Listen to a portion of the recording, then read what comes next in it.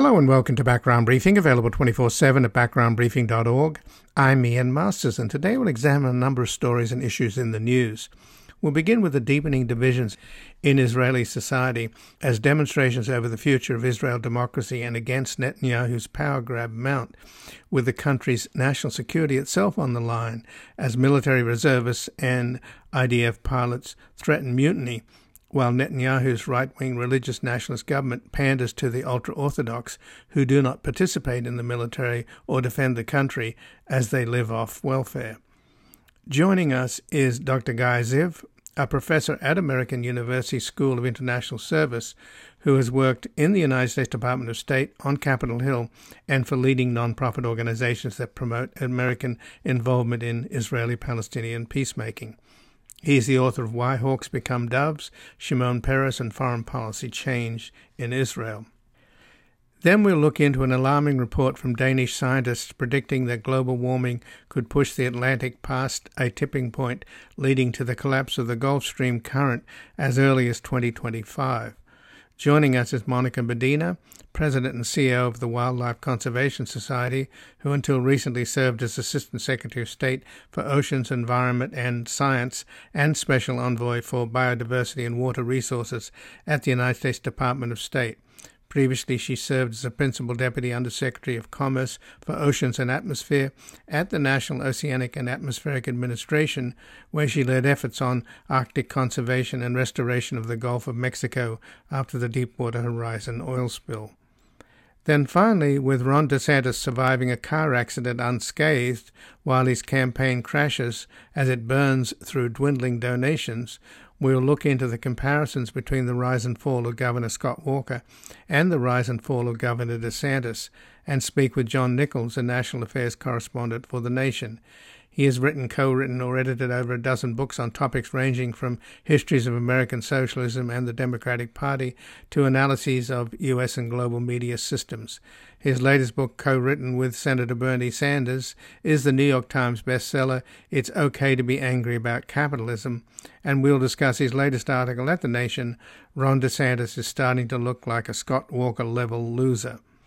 And before we begin, I'd like to thank our sustaining listeners whose tax-deductible monthly donations, large and small, at backgroundbriefing.org/donate or at our foundation, publictruthmedia.org, enable us to provide a daily briefing on the major stories in the news, free from commercials, corporate underwriting, paywalls, and constant fundraising. As Trump and his MAGA followers weaponize lies in their war against truth itself, we're in a fight between crazy America and normal America.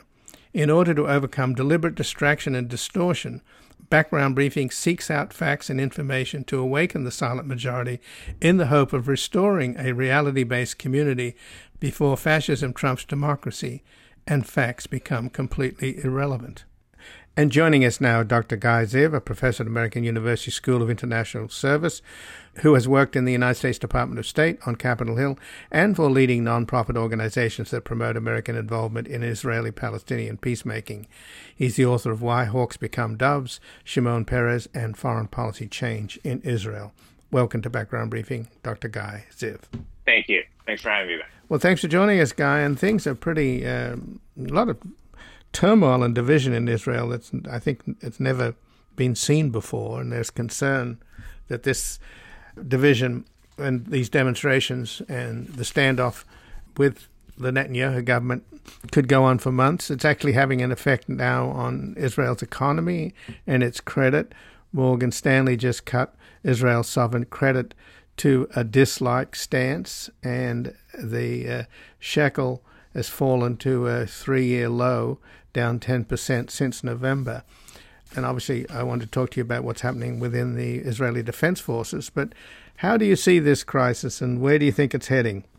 Well, first, I think we need to see this as part of a broader struggle for the soul of Israel. You have the liberal, pluralistic democracy that Israel's founders had envisioned. According to Israel doesn't have a constitution, but it has a Declaration of Independence that explicitly calls for kind of full social and political equality for all of its citizens. And this is the kind of more pluralistic and liberal vision that Israel's most of the founding generations, and really most Israelis could identify with. And that Israel has been slipping away. And yesterday's vote was just the latest victory of the national right, which has made tremendous strides in moving Israel in an increasingly illiberal and less tolerant and more religious direction.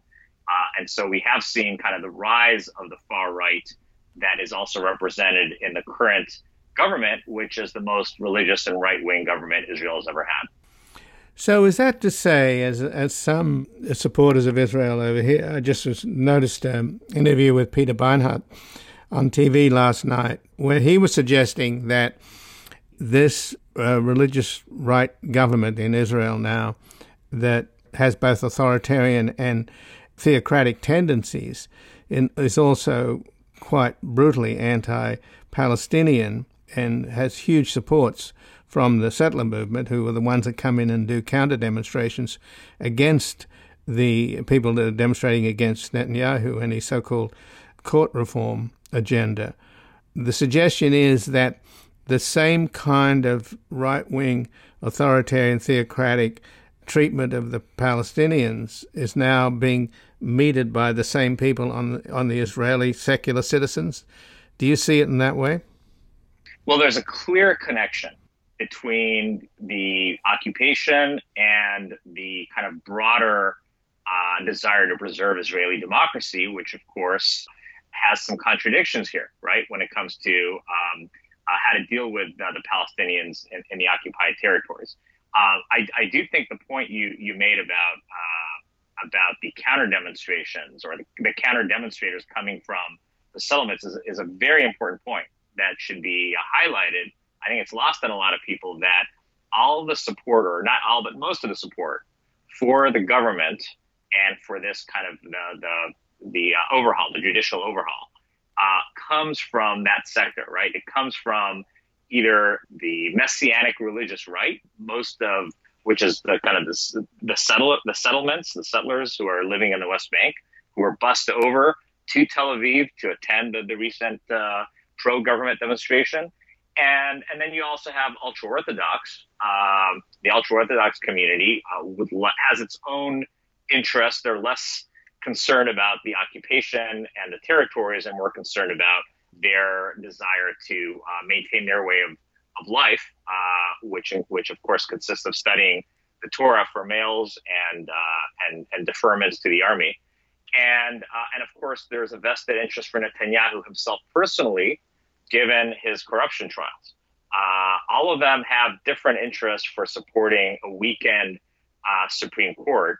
And that, I think, is what this is all about. But yes, there is a connection and a strong one between the people pushing for this overhaul, for this judicial overhaul, and those who seek to maintain and annex parts or the entire, or if not the entire West Bank.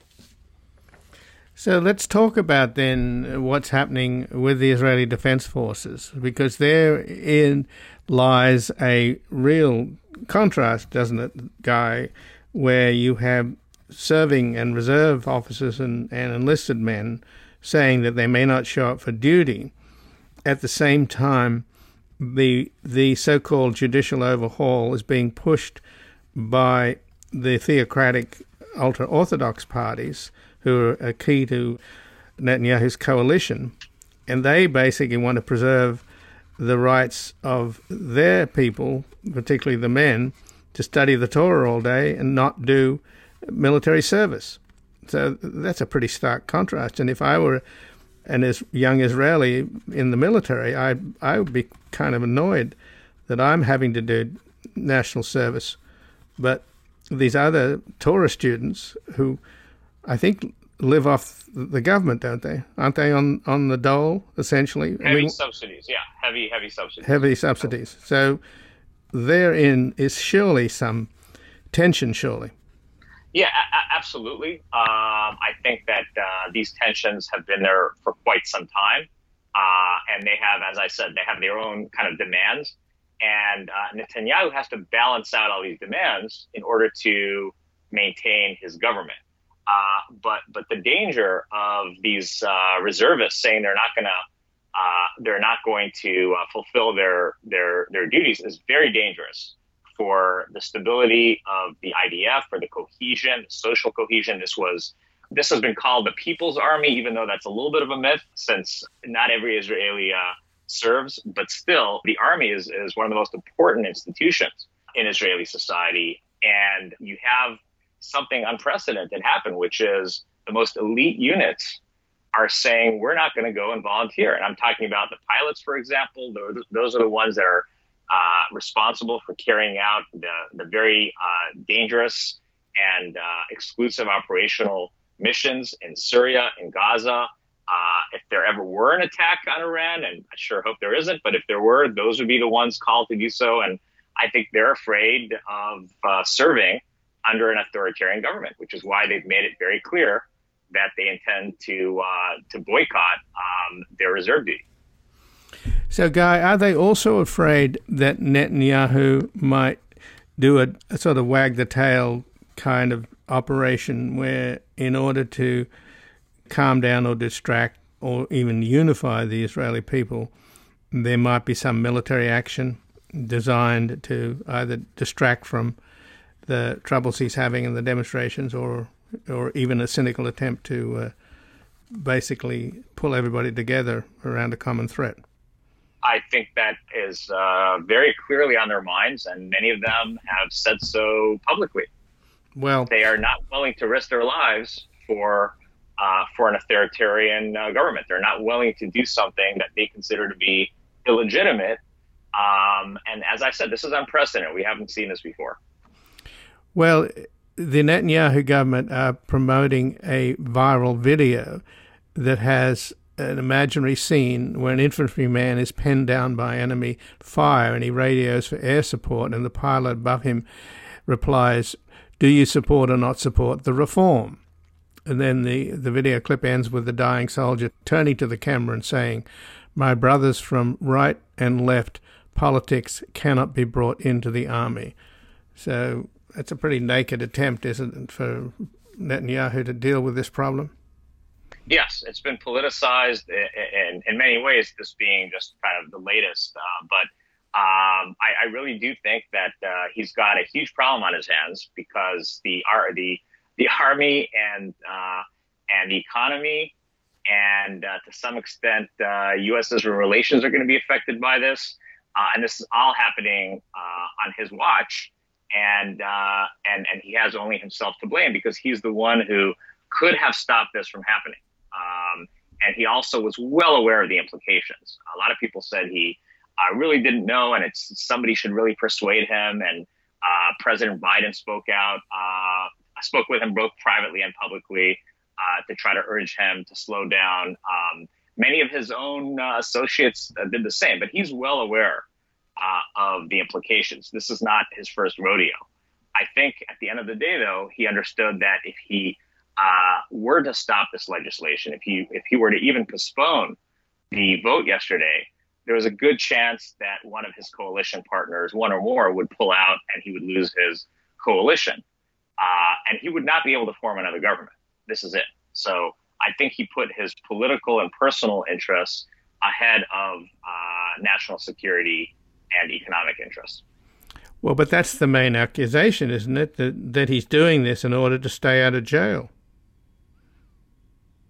I think that's right. I think part of it is power, kind of an inability to let go, to relinquish power. And yeah, part of it is definitely the ongoing trial, the ongoing corruption trial. There are 3 cases.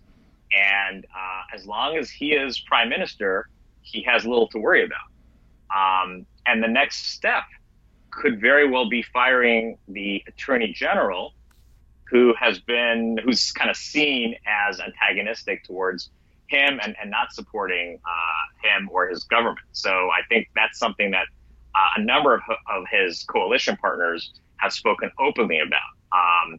And so we'll see if that happens, but he definitely has a vested interest in seeing these kind of legal changes take place. But that's going to pour more gasoline on the fire, isn't it, Guy? Yeah, I think some of the people surrounding him really believed that this would kind of fizzle out that people would be tired. But that's not at all what we're seeing. We're seeing the kind of the battle to preserve Israeli democracy is actually far from over. So yes, yesterday was a very dark day for democracy. In fact, every newspaper in Israel today featured a black cover informing its readers that it was a dark day for democracy in Israel. We see polls showing there's no way that Netanyahu would be able to form a coalition if elections were held today. And people are out on the streets. We've seen hundreds of thousands of Israelis for 30 weeks in a row out on the streets. That's nearly a quarter of every Israeli citizen who has participated in one or more of these demonstrations. Tom Friedman said it was the most significant democracy promotion grassroots initiative that he's ever covered. And we see no sign of that fizzling out at all. On the contrary, yesterday's vote may have actually mobilized and motivated even more Israelis to get out there on the streets and protest. And we'll see where this takes them. Well, apparently Tom Friedman had a meeting with Biden, and Biden encouraged him to write an op-ed, and this is after Biden met with Israel's President Herzog, who they tried to work out a compromise deal with Netanyahu, but he basically spurned both Israel's president and America's president.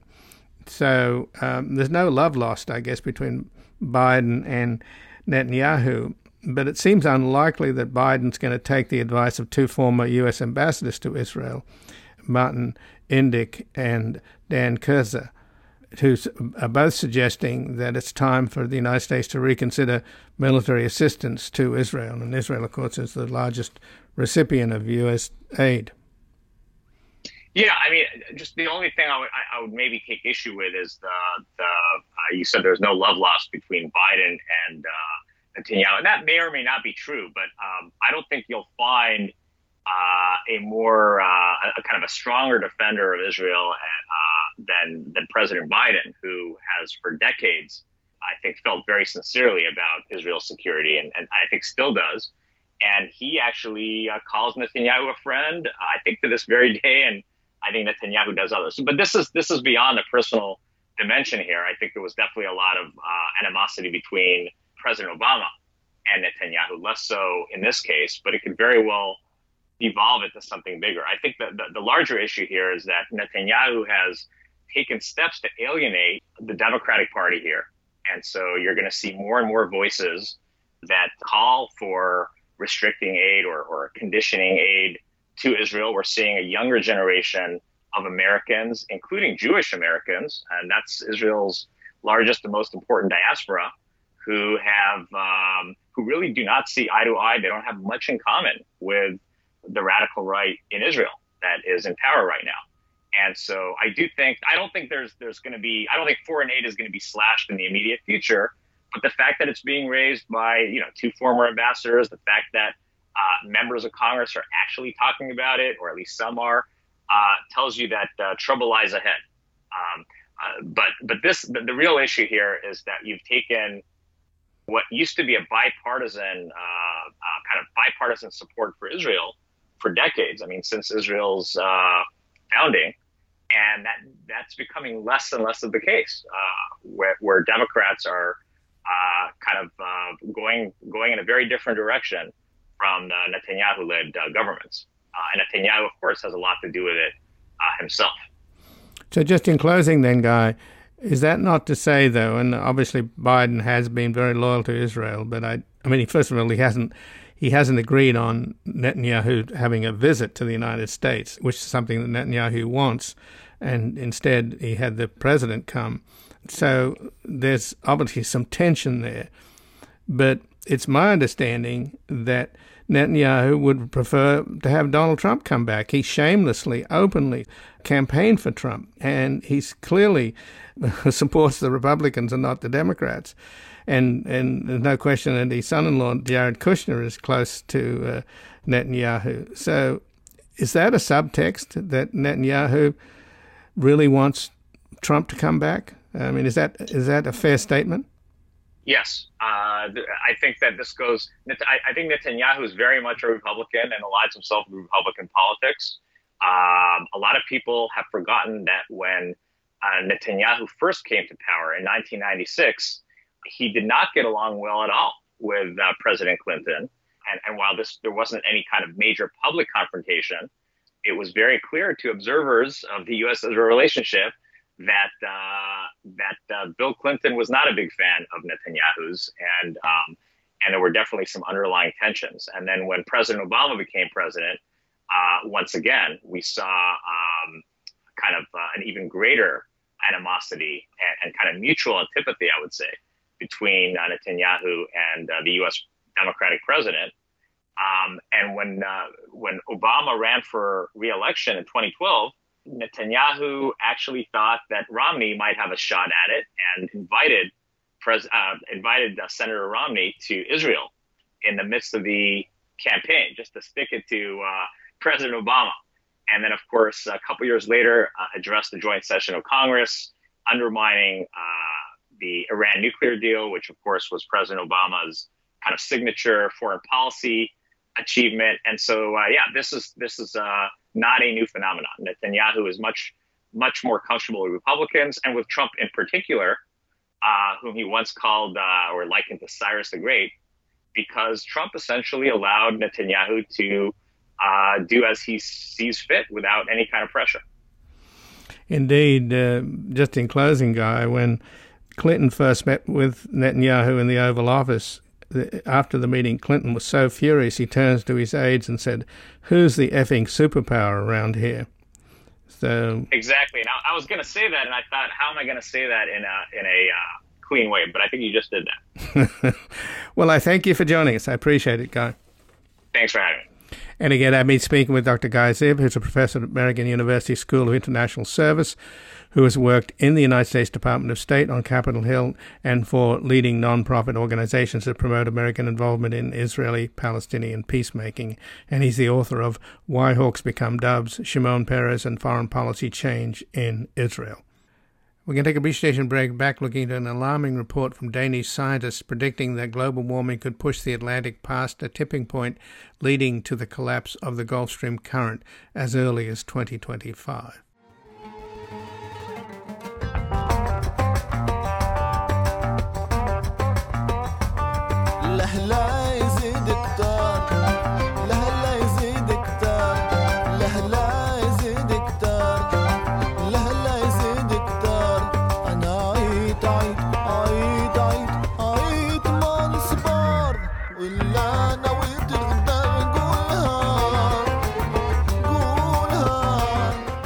Welcome back. I'm Ian Masters, and this is Background Briefing, available 24/7 at backgroundbriefing.org.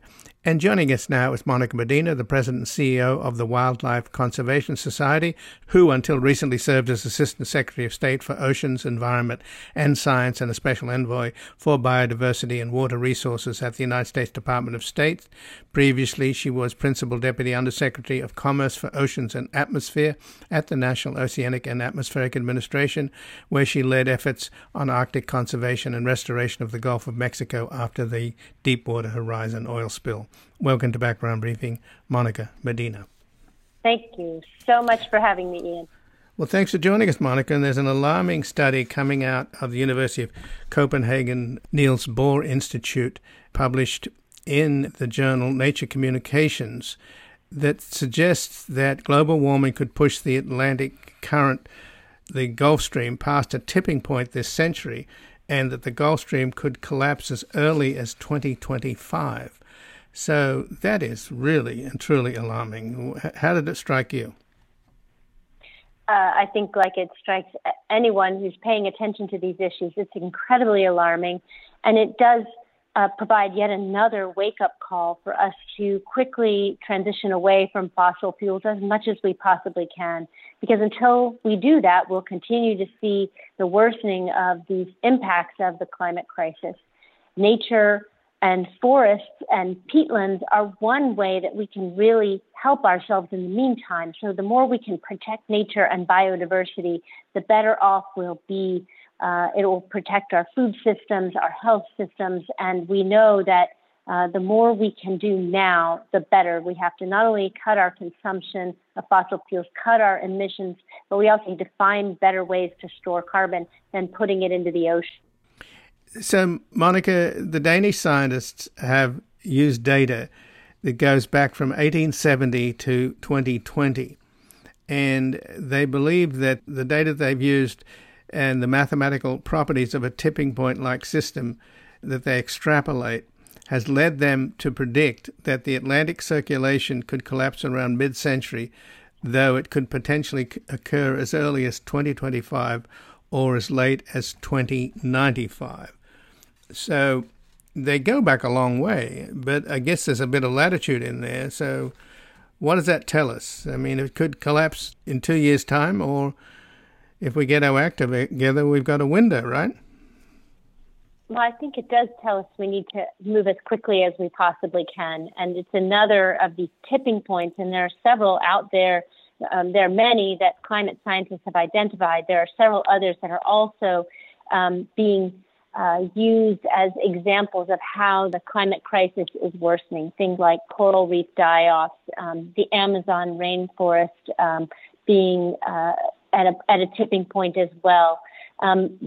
So it's not as if there's only one. It's another signal that the climate, that the Earth's climate is out of whack, and that we are driving it through our own actions. So it's on us to redouble our efforts to change our ways. And what matters here, why this one is so scary, is because it impacts so many people that had thought themselves to be immune from the climate crisis, unlike the regions in near the equator that are warming so rapidly.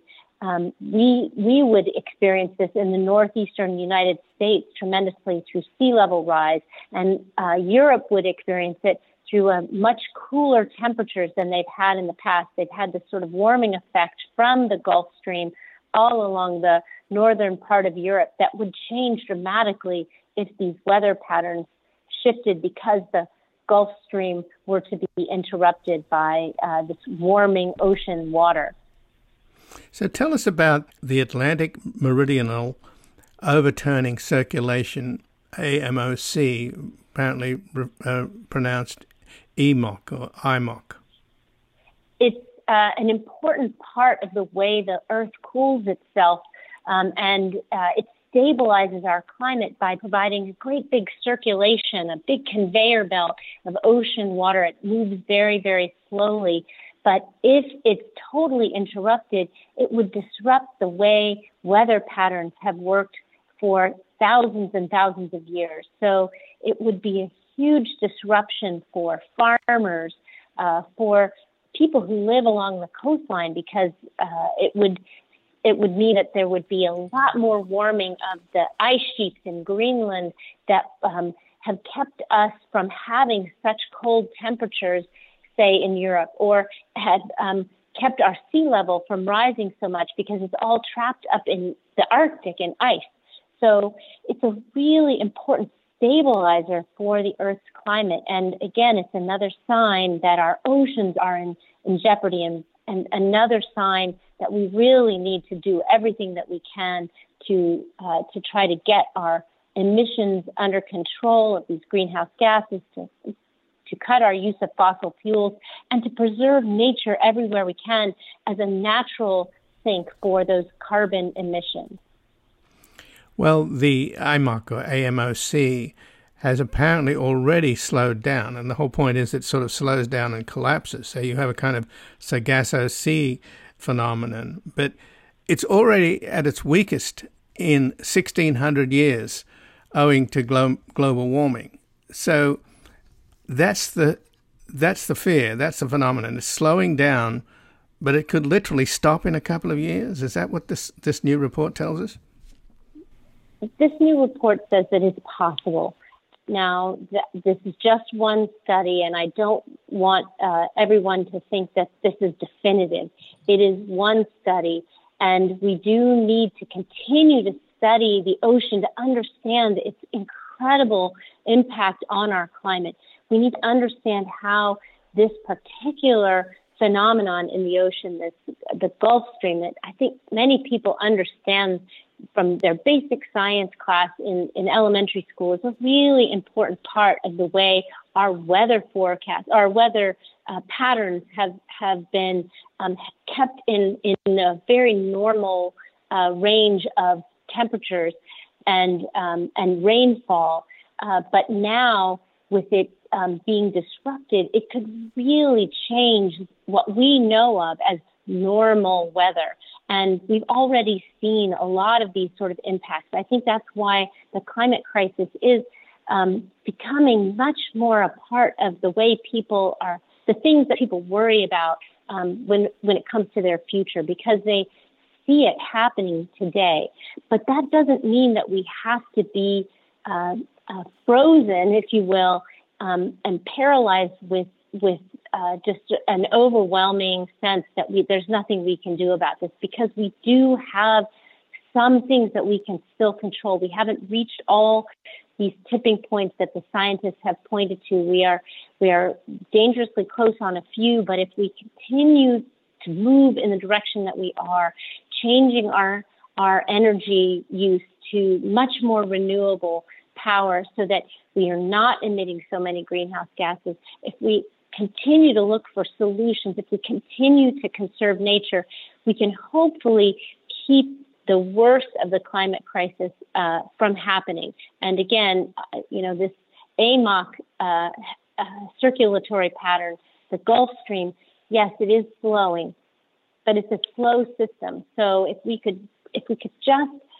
do the things that we're doing now, but more of them and more quickly, I think there is a reason to believe that we can stave off the worst of the climate crisis. But there's already evidence, surely, in Florida now, Monica, with water temperatures in the Keys in South Florida over 95 degrees. I mean, that's like getting into a hot tub, isn't it? Yes, it is, and it is concerning, and I think scientists have been talking about that over the last few weeks. People in the Gulf and along the coast of Florida are experiencing it for themselves. Apparently, off the coast of the Keys yesterday, the temperature at 5 feet deep in the water was over 100 degrees, which would set a world record for the warmest ocean water, and by several degrees. So it would break the record by a lot. It would shatter that record. So it is concerning. Again, we see the alarm bells everywhere. I think if people are looking, they understand that this is not a typical summer with the kind of heat wave we've experienced across the southern United States, with the fires as far north in Canada, with the incredible storms that we've seen already in places like India, with the heat wave in China. We know that this is not a typical summer. This is something that we really need to use as a motivator to get us to make the changes that we need to in order to try to stabilize the climate while there's still time. Well, just in closing, in terms of the water temperature in Florida, that means that what's left of the coral reefs are going to be bleached, right? I mean, that's already lost, the coral reefs. Well, the coral reefs have been severely damaged in many parts of the world. But what we see is when we protect those areas from other stressors, and there are not so many other things that are damaging coral reefs. They can adapt and they can come back. And there are efforts to find new corals that are much more heat resistant.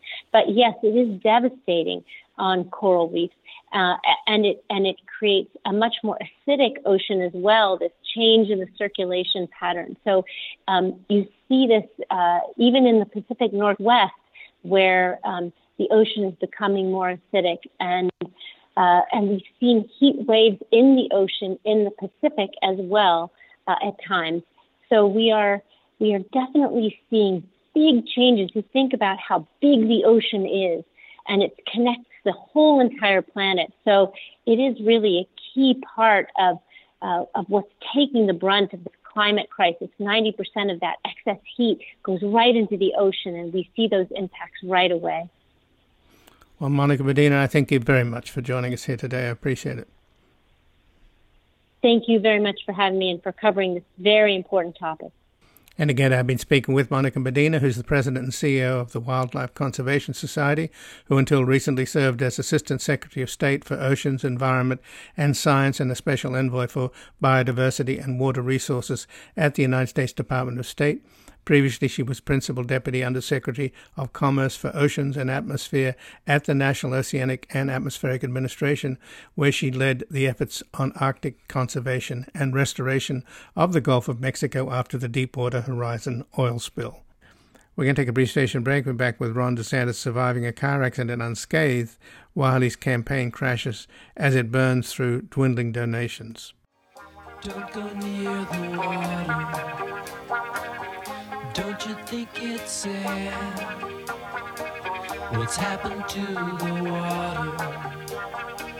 Our water's going bad. Oceans, rivers, lakes and streams have all been touched by man. Poison floating out to sea now threatens life on land.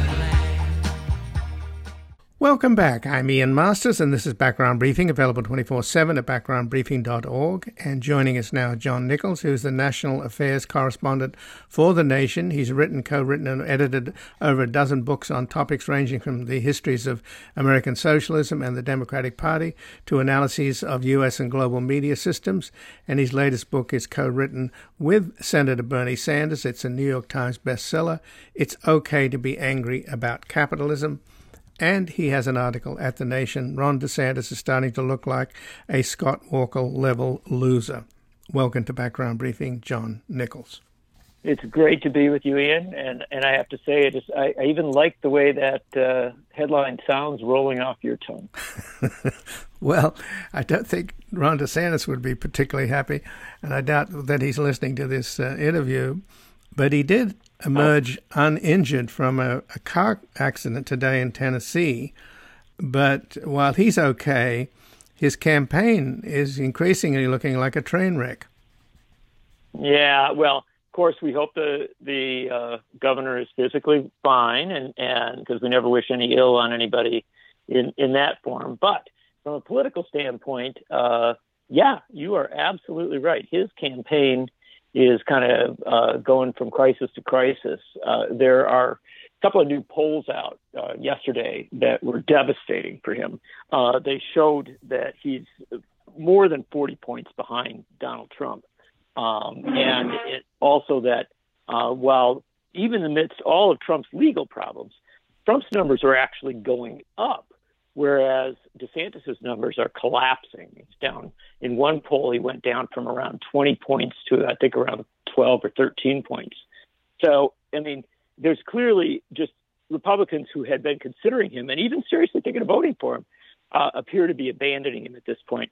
At the same time, he's been burning through money at an incredibly fast, way faster than other candidates. And so while he's raised a lot of money from very wealthy, big donors, he's spent, millions and millions of dollars for a huge staff and a lot of other choices, frankly, that have put his campaign in a financially perilous place.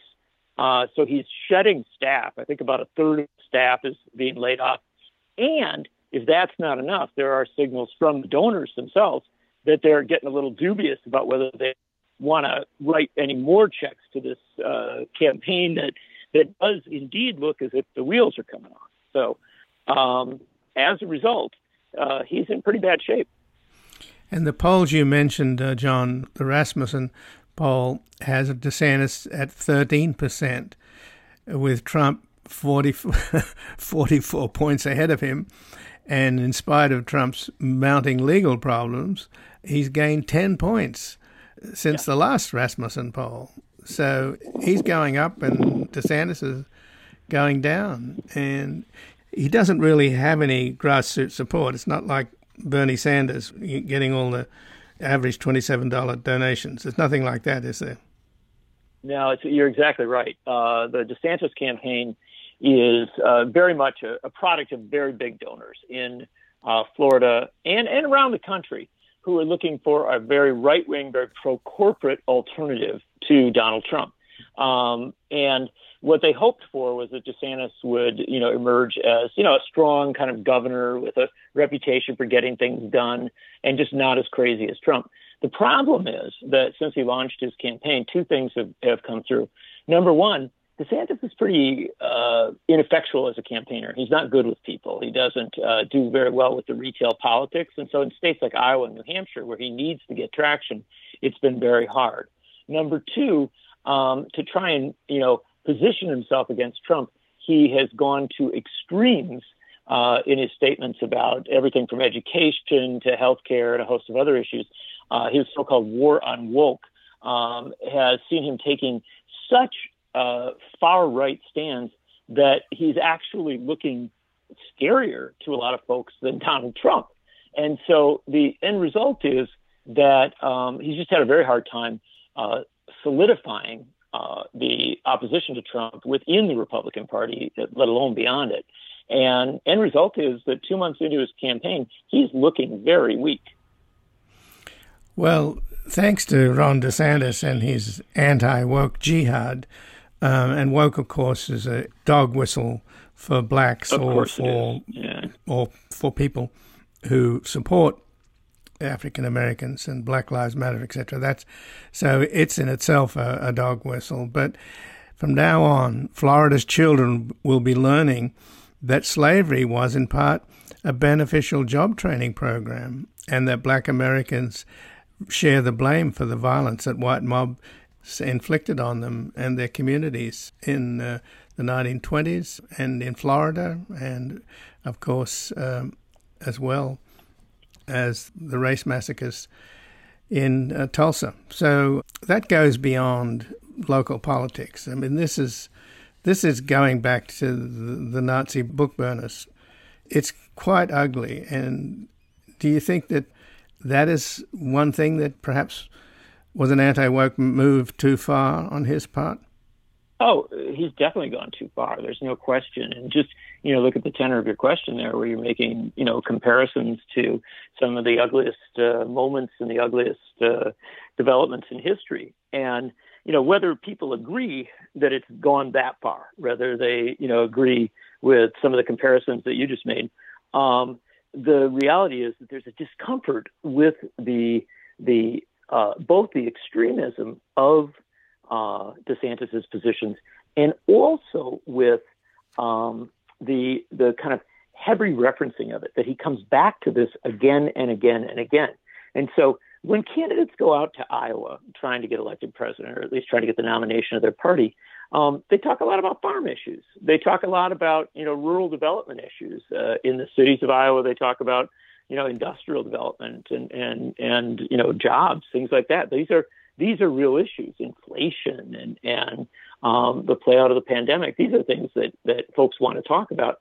This anti-woke stuff, whatever, description we want to give to it, or whatever tenor of the discussion about it, that's not what voters are demanding. There's no evidence of that whatsoever. It may be that some of these positions are popular within a very, very narrow sector of Republican activists, but it's just not the mainstream.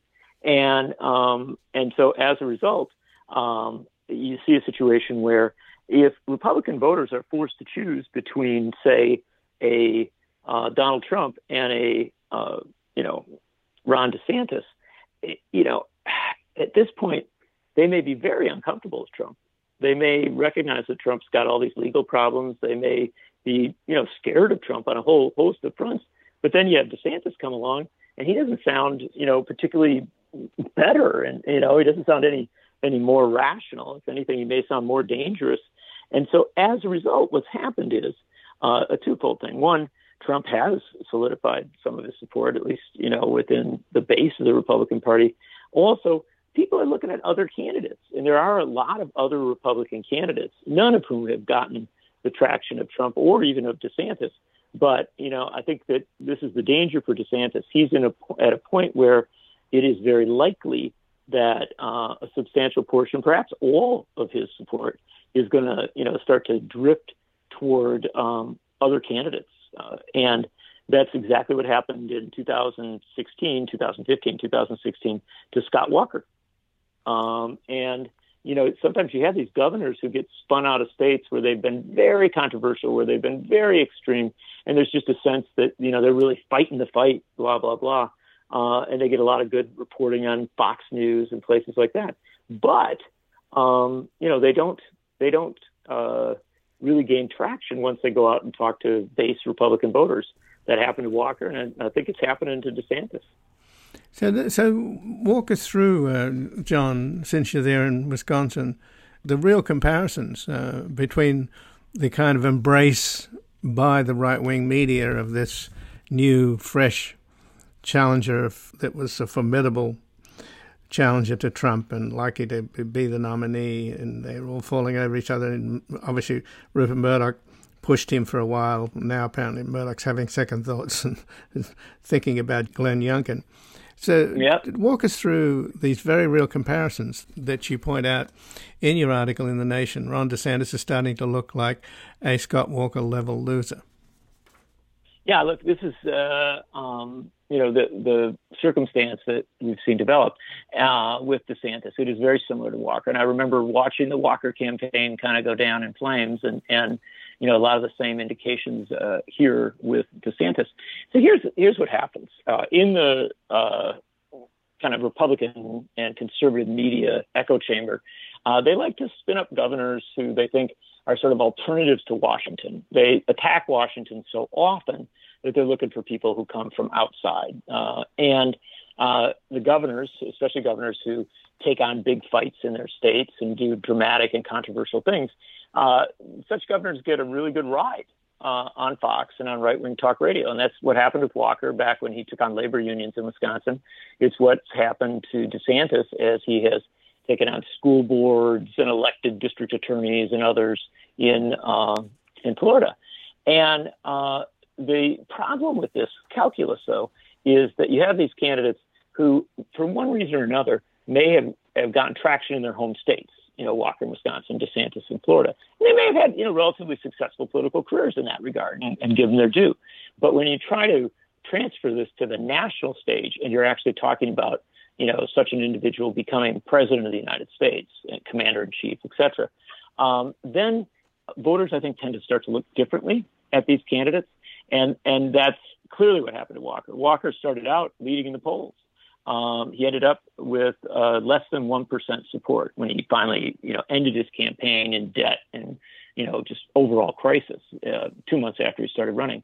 Well, now we're 2 months into DeSantis' campaign. He's collapsing in the polls. He's having money troubles. His donors are getting frustrated. And while he's certainly not as bad off as Walker was after 2 months, it's starting to look like he may be headed in that direction.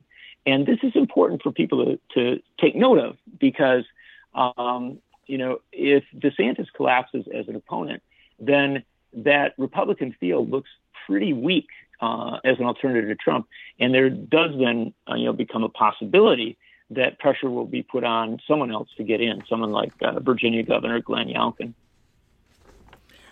Well, in Vanity Fair, Molly Jong-Fast describes him as a terrible politician with negative charisma, and the chances of him riding into the White House are looking less likely. He's aggressively dull and wooden, making his interactions with voters border on painful to watch. His head bobs in a strange and unnatural way, and he wears high-heeled cowboy boots. And then she then mentioned the analogies that you have written about, John. He makes Scott Walker look charming. It's true. It's a very funny thing that you would say that because I've been around Walker and a little bit around DeSantis and seen DeSantis in action. And what I can tell you is that Walker had many, many flaws. I probably wrote more critical articles about him than just about anybody in the country. And yet Walker was a relatively capable retail politician.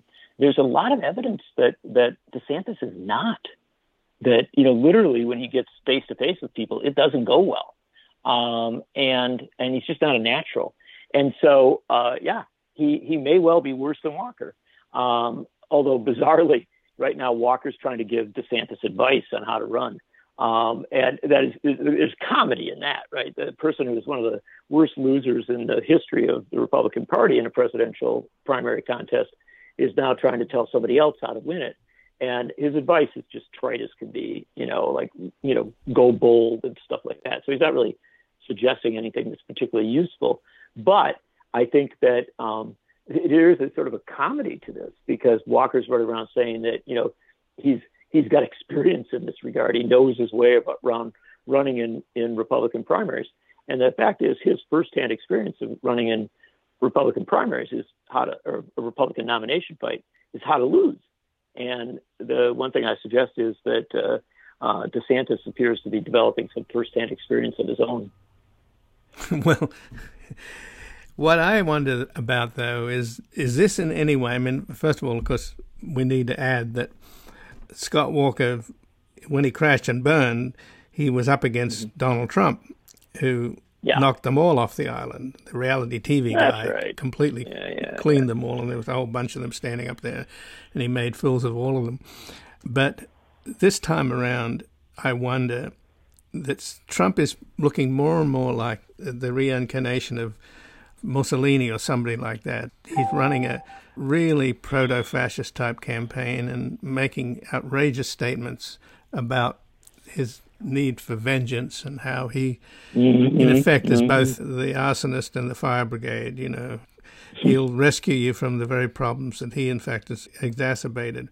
So the question is what's happening here that the MAGA crowd, and which is most of the Republican Party, just are going for a more authentic fascist than a guy that seemed to hit all the right buttons but did it in a cynical way. In other words, I guess I'm arguing that in many ways Trump is a natural fascist.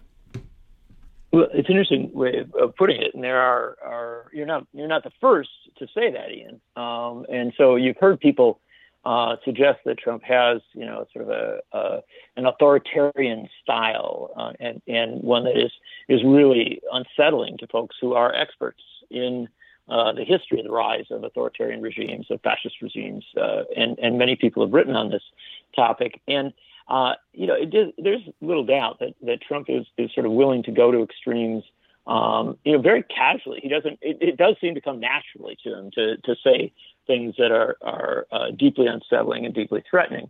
And the thing is that with DeSantis is, a Harvard and Yale grad. He's a career politician.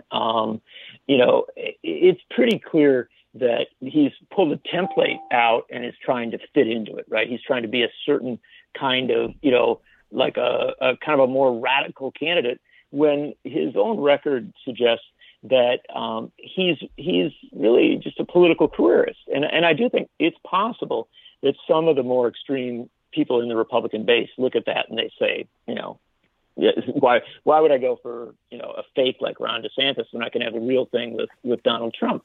But I also think there's something deeper in the Republican Party, and that is that this Republican Party is desperate to win.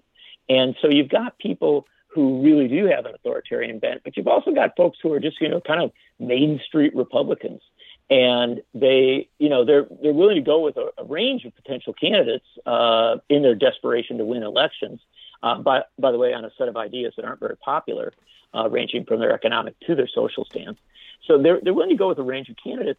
And the thing that's devastating for DeSantis is that he looks like a loser, right? And even if maybe to you and I, Trump also looks like something of a loser, DeSantis looks like more of a loser. And so I think that's becoming kind of a self-fulfilling prophecy, a situation where DeSantis is trying hard, but, it's almost with every week that he runs, things get worse for him. And I think there's an open question of whether he makes it to the actual caucuses and primaries. Remember, Walker didn't make it. Walker had to drop out. And I'm not saying that DeSantis is going to drop out anytime soon. But the news in regard to him, as the polls, the money problems, the shedding of staff, I mean, it's a steady drumbeat of really kind of tough stories. So just in closing then, John Nichols, You mentioned that Trump may also lose, but my sense is that, he's clearly looks like he'll be the Republican nominee. And more. The more you learn about his criminality and possibly even his treason, the more they love him and the more he goes up in the polls. So I don't think you can write him off. But just in closing, my greatest fear is the no labels people, because they're going to really cut into the Democratic vote. And they're getting on the ballot in all the key swing states. And last time around, Joe Biden only won by a little over 40,000 votes in the key swing states in terms of the Electoral College. So I think that's a greater fear, is the no labels people helping Trump. No, I mean, I think you're legit in pointing to that concern. Look, we're in a point right now where we've got a presidential politics that is pretty closely divided. And Biden won by 7 million votes, but the 7 million votes weren't nationwide. I mean, he had real strong basis of support in places like California and New York, Illinois. But in the battleground states, it was very, very close in states like Wisconsin, Georgia, Arizona. And as you go into 2024, of course, there's going to be concern about those potential close results and the possibility that 20, 30, 40, 50,000 votes going off to another candidate could really undermine Biden's chances of winning those states. And that's to some extent what the concern was in 2016 with both the Green and the Libertarian candidates. What I would suggest is this. There are always going to be third-party candidates. And for the Democrats, their critical challenge is to be strong enough on the issues, to be coherent enough on the issues, and also to do more than simply talk about Donald Trump. They have to have a vision for, if they get power, what they're going to do with it. And that has to be a compelling vision on economic and social and racial justice, saving the planet, and frankly, having a sane foreign policy. And if they've got that compelling vision, they're probably going to do okay in, pulling together the votes, because there's going to be a clarity. If it's a Biden versus Trump race, everybody's going to know what this is about. And I think that on balance, that's going to move an awfully lot of people toward one choice or the other. And so I do think the third-party issues are worthy of concern, worthy of paying attention to, especially as regards to no labels. But at the end of the day, I do think that for better or for worse, we are very likely headed toward something that's quite a bit of a repeat of 2020, which is a situation where sort of a clarity about what another Trump term might mean kind of gets people to focus on the marquee race, the Democrat versus Republican race. And that's my sense of where it's going to end up. But I also think that's why, at the end of the day, all the stuff we're talking about with DeSantis and everybody else becomes a real factor, because I think there are a lot of people in the upper levels of the Republican Party who don't think that in a clear Biden-Trump race, that Trump will prevail. I hear your concerns. I think they're legitimate. I don't think anybody should be casual about, the seriousness of the issues at stake and the contest that's there. But you are going to see the Republican establishment types still searching for an alternative to Trump. It's just the kind of bumbling of the DeSantis campaign suggests that they're going to have a very hard time finding that alternative. Well, John Nichols, I thank you very much for joining us here today. It's a pleasure to join you and good to talk about all these issues. And again, I've been speaking with John Nichols, who's a national affairs correspondent for The Nation. He has written, co-written, or edited over a dozen books on topics ranging from the histories of American socialism and the Democratic Party to analyses of U.S. and global media systems. And his latest book, co-written with Senator Bernie Sanders, is a New York Times bestseller, It's Okay to Be Angry About Capitalism.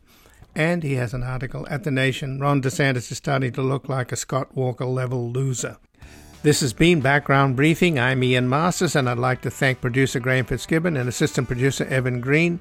To help us sustain this program into the future and ensure it remains free to all, please take a moment to support us by going to backgroundbriefing.org/donate or publictruthmedia.org, where you will find our non-profit Public Truth Media Foundation, where your tax-deductible donations, large and small, keep us broadcasting.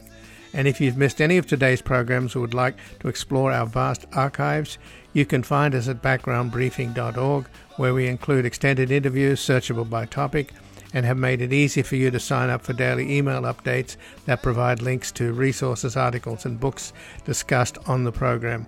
Also, you can find links there to subscribe wherever you get your podcast, and we encourage your ratings and reviews on these platforms. Find us on Twitter and Facebook at Ian Masters Media, and please do help us reach more listeners by sharing this program with friends, family, and colleagues. And I'll be back again tomorrow with another background briefing. Bye for now. The guy that lived next door in 305 took the kids to the park and disappeared by